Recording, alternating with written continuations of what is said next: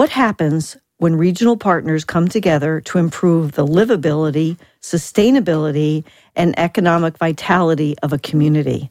One result is natural treasures are preserved and cared for well, celebrated, and able to be cherished by future generations. If you want to learn more about the exciting and complex world of one individual who wears many hats for a major utility company here in the Southwest, you'll want to stay here with me, and trust me, you really will. Hey, everybody, I'm Gina Murphy-Darling, and this is Down to Earth Tucson.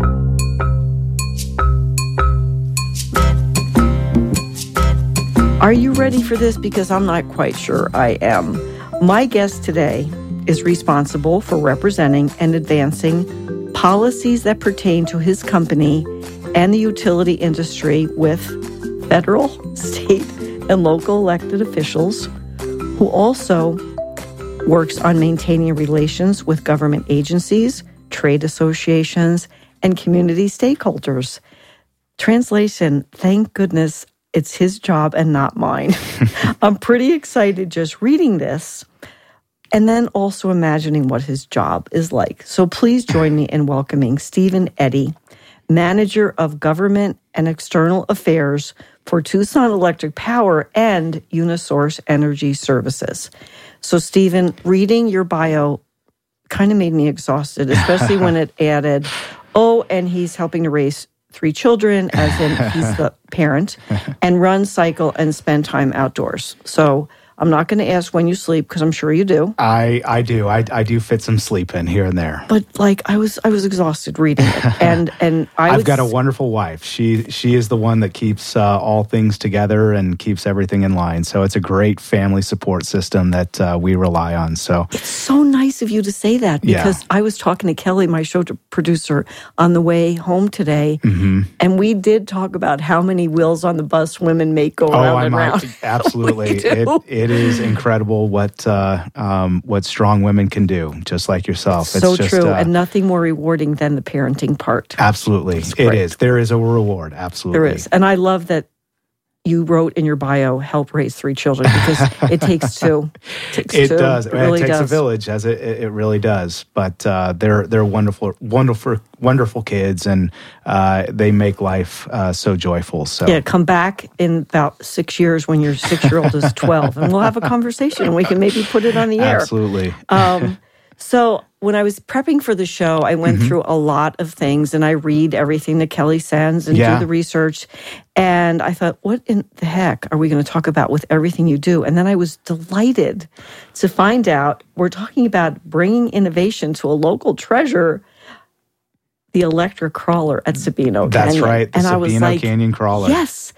Phil, I'm not going to ask you to comment, but I'm a big Sabino Canyon visitor. Absolutely. And to not have filthy fumes, I'm not casting aspersions, but I really am glad. It's gone. It's gone. And, as a local Tucsonan, I grew up in that canyon, like so many people that have grown up here. It is a treasure. And with so many visitors that come to take in the natural beauty, over 1 million visitors, we want to make sure that we can cherish it and sustain it for future generations. And, this was, when I was asked to be a part of this project, it was the easiest answer I could ever give because of my history, my love for the canyon, just growing up here. So it really has been a privilege to be a part of this project. And to see it actually come to fruition. Absolutely. And I love the name because it does crawl through the canyon. It does. And I will tell you this, when people come to visit us, and I don't want to do all the tourist things, because I've been to all of them. Yeah. I'll always go to Sabino Canyon. But last Friday, someone came to visit me from D.C. Yeah. She's a runner. She's a hiker. And I was busy on Saturday. So she said, what should I do? And I said, go to Sabino Canyon. And then, of course, she did Blackett's Ridge, which is, to me, the hardest place there. And I hate it. Yep. And she got to experience a very large rattlesnake. And she called me and she said, I don't think I've ever been any place so beautiful. That phone line trail. Phone line is absolutely for people beautiful. that listen to this that aren't Tucsonans, Yeah. my my placard, my shout out, my advertisement is, if you come, put Sabino Canyon on the very top of your list of natural treasures. It's got everything. Absolutely. I saw one mountain lion there. I've seen bobcats. I've seen deer. I've seen javelina. I've seen gorgeous birds. Have you seen the coatis? No. So there's a family of coati that live between, I believe it's stop 5 and 6 in one of the cottonwood trees. I know. And if you get there late in the evening or in that dusk period, you can sometimes see them. And it's in the desert. We live in the Sonoran Desert, and you go there and you think you're in paradise. It's an oasis. And so it is an oasis. Yeah. And your being here forever adds another value. Plus there's water. Plus if you have kids or grandkids, they can play in the sand. I mean, there is really just no downside. So I guess the complex carbohydrate piece of this is that it is really lots of fingers in the pie, a regional partnership. Yes. Can you just tell us the backstory about that a little bit? It's not, I know, we don't have 3 hours, Steven, but who were some of the players? Like the Park Service, the Forest Service, you? Well, who? It goes back to around 2016. We had a prior operator in the canyon that had been operating diesel shuttles for decades, I believe since the 70s. And he had operated there in the canyon during that time. And the operator had gotten renewals on that permit without much disagreement, or they were just renewing it. It just got renewed. And we came to a point around 2016 when the community had heard that the permit was going to be up for renewal. And at that time, there was this influx of community concern. Like a surge. Absolutely. I would call it, this is disgusting. Yeah. How do we protect this treasure, as we've talking about, for future generations, and put a product, if you will, a way in which we could transport visitors that are there in the canyon who don't necessarily want to hike, but just see or can't to see the natural beauty of that canyon, but do it in a quiet, environmentally sensitive manner. And respectful way for where you are, your sense of place. It belongs to them, the canyon, not us. Absolutely. And so this was also at a time when electric vehicles were starting to emerge. Granted, they are still emerging, and there's a lot of development still within that technology, but just in the last few years, just the number of electric vehicles that you see now on the roads. It's accelerating beyond anything I can really get my head around. Absolutely. So the thought was, hey, why don't we put in electric shuttles in the canyon so that we can address the noise issue, the pollution issue, and again, celebrate the natural beauty there in that canyon. So we started getting phone calls from community members, from Friends of Sabino Canyon. And they have lots of friends. From the Zuckermans, from the Clicks, from people who have a true interest, a vested interest in that canyon. And then some of those names give back very significantly to make Tucson a livable city. They do. And so we were approached by a number of community individuals of how can we make this happen? How can we get electric shuttles in the canyon and operating for all the visitors that do go there? And we then began collaborating. We had one of those community agencies that reached out to us was PAG, Pima Association of Governments, who Regional runs Transportation RTA, Authority. Absolutely. Right. All things transit, transportation. They know how these systems work. And so they had reached out to us and had explored the possibility of how can we make this work. And that took quite some time. And so we had to go out to manufacturers, vehicle manufacturers, to see if this was even if this was something that could actually be accomplished with the technology that was available. Right. And I'll tell you, it was a challenge because you're dealing with grades that are 13%. You have 9 water crossings. You have temperatures that are in excess of 115 degrees. So it's not like an electric vehicle that you would see on the road with that 200 mile capacity. Pieces. Absolutely. So it was the engineering side, the engineering questions that really had to be addressed first. And it could have been a debacle, as it has been in some places. Absolutely. I mean, it could have been a total disaster if you didn't get the right person or bid or company. Yeah. I'm sure you do know that more than I do. Yeah. Well, fortunately, we were able to find a manufacturer in California who really was at the forefront of electric vehicles back in the 80s and 90s and was the first developer of electric buses and trams and shuttles at that time. And so they had the expertise. They had the knowledge, they had the technology available to develop a shuttle that could actually transport people in that canyon. And so after numerous visits, numerous studies, we were able to kind of identify what was needed and ensure the product was viable. And we decided to move forward with an application to the Forest Service to provide service there in the canyon. So tell me what specifically the role the TEP played in the whole development of this, because that to me, it's like it makes sense. The Park Service, it makes sense. The Forest Service. What role did you play? I mean, I understand it's an electric vehicle. I get that part. I really do. Well, the challenge, or one of the roadblocks that PAG and others were seeing with putting forward an electric shuttle in the canyon was the cost. These are very expensive vehicles. Obviously, we know the Teslas out there, but also the more economical Volts.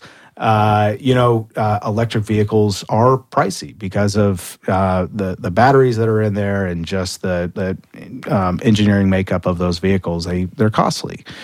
And so that was really the biggest roadblock that we were encountering with putting together a robust application for a permit. And so with a little arm wrangling with Mr. Hutchins, we were able we love you, man. We were able to make that commitment of providing $1.5 million of charitable contribution for the shuttles. Now, that is not ratepayer funds. We get this question regularly. Those are shareholder funds that would have gone to shareholders otherwise. So these are not coming from our customer rates. You are so highly regulated that I think they probably know how many dresser drawers you all have in your homes. Yes. So that would not be a question. Once you know about TEP, there's no monkey business like that might not show up on a budget line. Yeah. Well, but that's really good to clarify anyway. Absolutely. And we were also then able to provide a $1 million loan, interest-free loan that PAG, but actually I should back up a little bit. It's actually the Regional Partnering Center. It's a nonprofit that was that came out of PAG that was able to put this all together. What a concept. Absolutely. Stephen, the Regional Partnering Center, that's what the world needs more Absolutely. of. How to get through these obstacles and red tape. And, it's like you think the wheels of justice turn slowly, the wheels in government turn more slowly. Absolutely. Well, and everybody mentions public-private partnerships, and I mean it's a buzzword out there. This truly is a public-private partnership. No kidding. When you include all the other partners that are involved with this, from the Forest Service to PAG to ourselves, Tucson Electric Power, it is a partnership. The other night something really wonderful happened. I'm not going to talk about it a lot, but I got an award, 20 leaders, and I'm proud to talk about that. No, for congratulations. Women. It was from the National Association of Women in Construction. Oh, wow. And when they called me, I was like, what? Are you sure you have the right darling? But it was because of my work in helping to support Habitat for Humanity through my partnership Great with Chapman organization. and doing home bills and donations and all that. So I'm a big believer. So this one woman who I know, she got up and she said, and I really am going somewhere with this. She said, this is not meant to like do anything, but I'm a buzzkill. That's what my job is. I'm a buzzkill. And end up, she owns a big drug testing company. Yeah. So she is a buzzkill. She said literally. Yeah. So I don't want to be a buzzkill. That's my whole point. It's like I used it this morning at Rotary. I'm going to say, okay, I might be Debbie Downer sometimes, but I'm not going to be a buzzkill. Was there anybody who didn't want this to happen? I don't want to spend much time on it, but how could you not, no matter what, if you're nut job like me, environmentalist, or if you enjoy the beauty, or if you're noise sensitive, or if you can smell anything, who would not want it to happen? I guess I didn't read that part. It seemed like a home run, but we had to respect the process that the Forest Service had established. Yes. In order to ensure that they were following all the rules, the Forest Service made this a competitive process. It was a competitive bid process so that it was open to all. Very good. So very good. There were other applicants that submitted for this permit, and so we had to submit our permit, our application, just like several others did as well. So we wanted to ensure that what we were putting forward in that permit was signed, sealed, and delivered. It was the perfect permit that we could produce. And the Jim DeGrood, I've got to call him out. Oh my gosh, love him. He is the brains behind this project. Really, he was really the manager, the overseer of this process to ensure that everything was accounted for when we submitted, and continues to be from operations and financials. Jim and his team, Rob Samuelson over at PAG as well. They've been incredible with this. Some of the things that I say and am totally unapologetic for, and I sign a lot of my emails.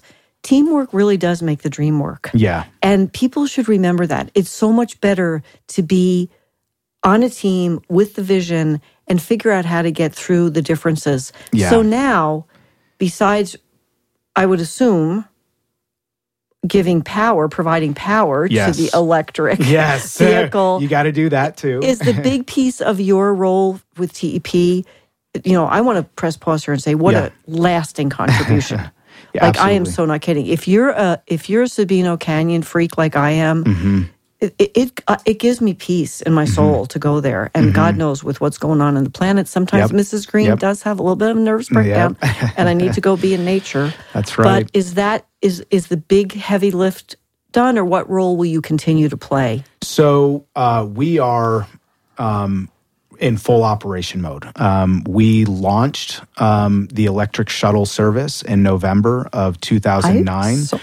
Prior to that, we were running a transitional service when we were... Wait, 2009?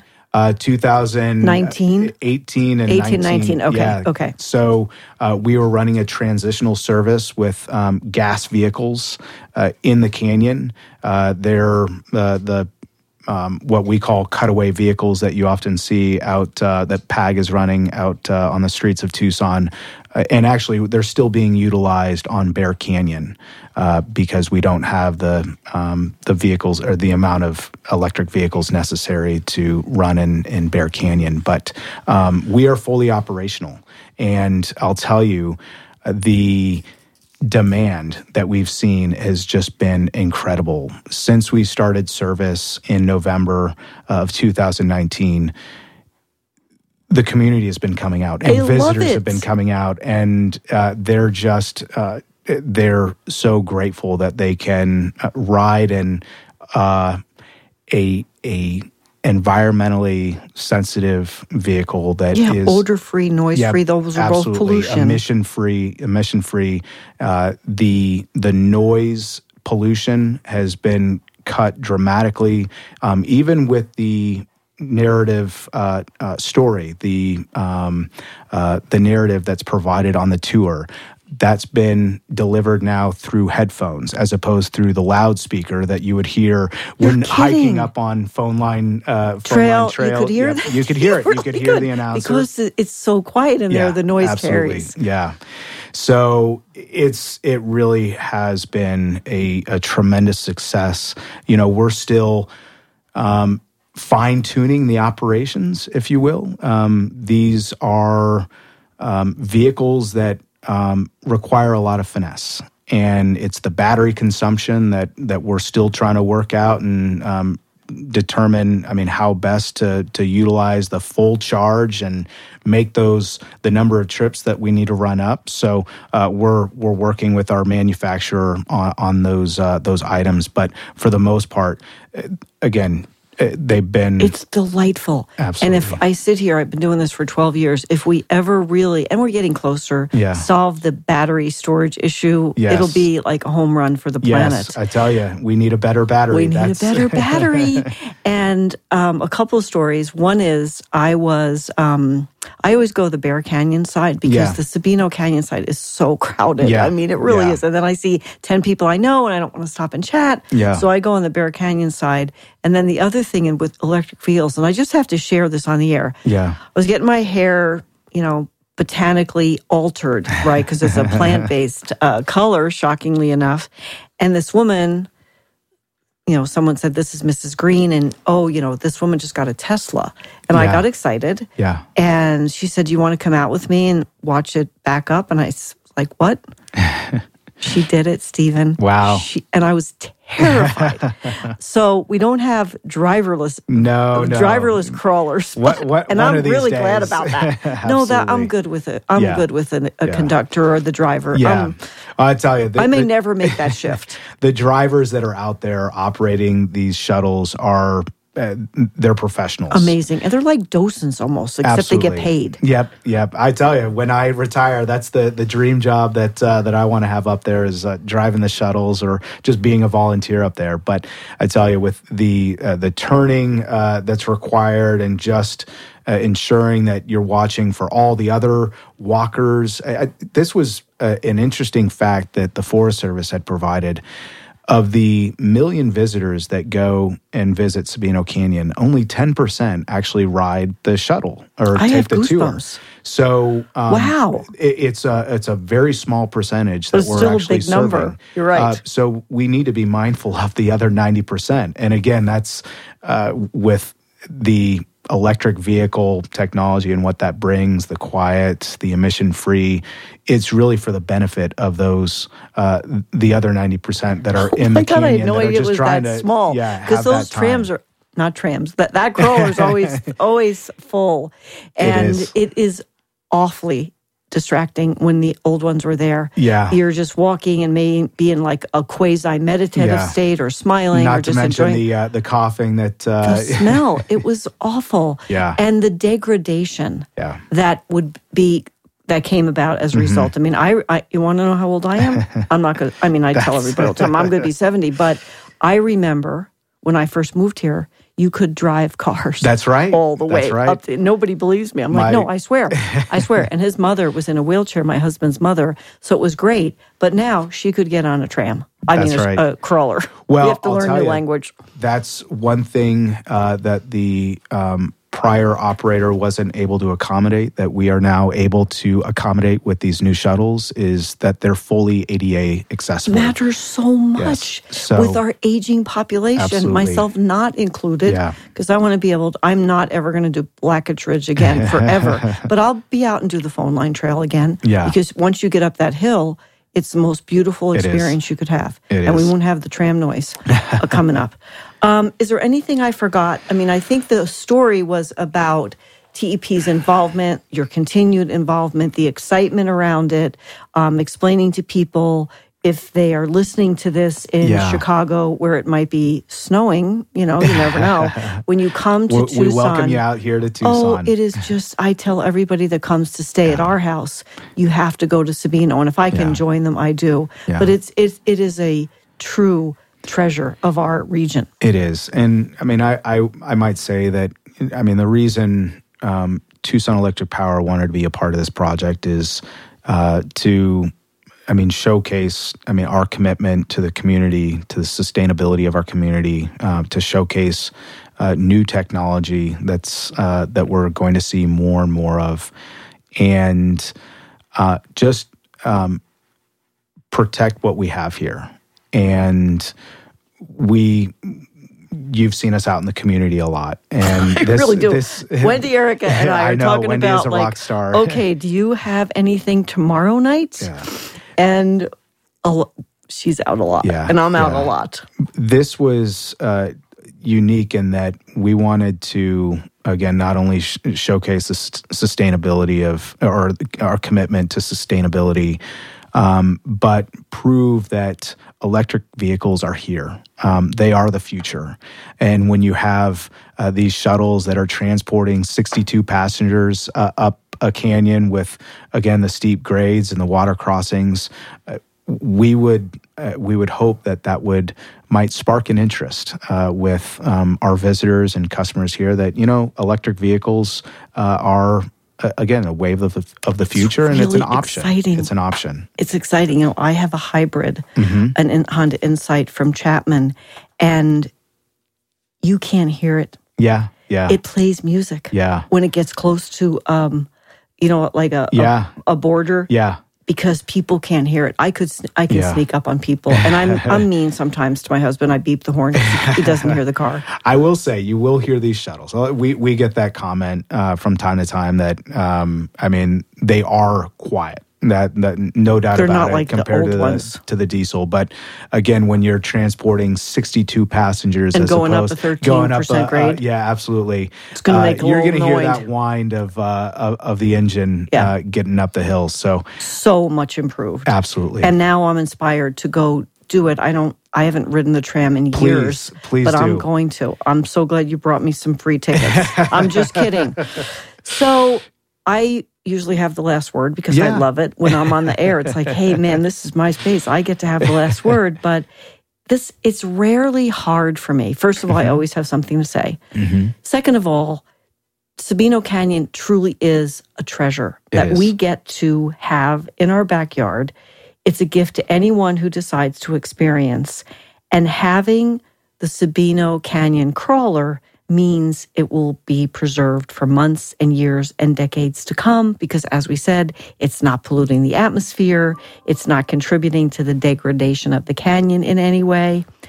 And the single most important thing that I think you can do in this climate adaptation, mitigation, it's not looking good world, is to get out and connect with nature. Absolutely. So there's this opportunity. There's no excuse because you can get a ride to go do it, and it really matters. And once you connect with nature, I, of course, believe you really want to work to preserve it. And I want to end by thanking TEP again. And I know that I'm a sponsor. You're a sponsor. You couldn't pay me to do the heartfelt shout-outs I do for TEP because, as you said, I'm out there, dude. I was out there so much this week, I couldn't see straight. Like, I was so excited to drive out to Desert Diamond Casino from my house last night, and I was telling everybody it was 47 minutes. But TEP shows up as sponsors to make good things happen in this community all the time, and not just by writing checks. We appreciate that. Wendy Erica Worden. I sent her a text the other day, and I was asking her if she had a ticket for something, and she said she was out like doing some stuff with saguaros, and she sent me a picture. That's right. Like, she was doing some trail work, I believe. You call this work, Chickie? I don't think so. But I mean, that's the kind of thing. So I want to thank you for being a part of helping the thousands and thousands of people, millions, that will get to enjoy this magical place in a much more sustainable way. And Steven, thanks for being the rock star you are. You'll never see me on the trail on your bike unless it's on the loop or running, for that matter. I'll see you on the loop. You might see me on the loop. I love the loop, and I hope you're not one of those cyclists that goes by so fast I'm terrified. But if you are, don't stop and say hello. So, and as always, my final thank you is always to you, the listener, because without you, there really would be no us. So make it a great green day. Get out in nature. And Steven, thanks for coming and for all the work you do to make it happen too. Thank you very much.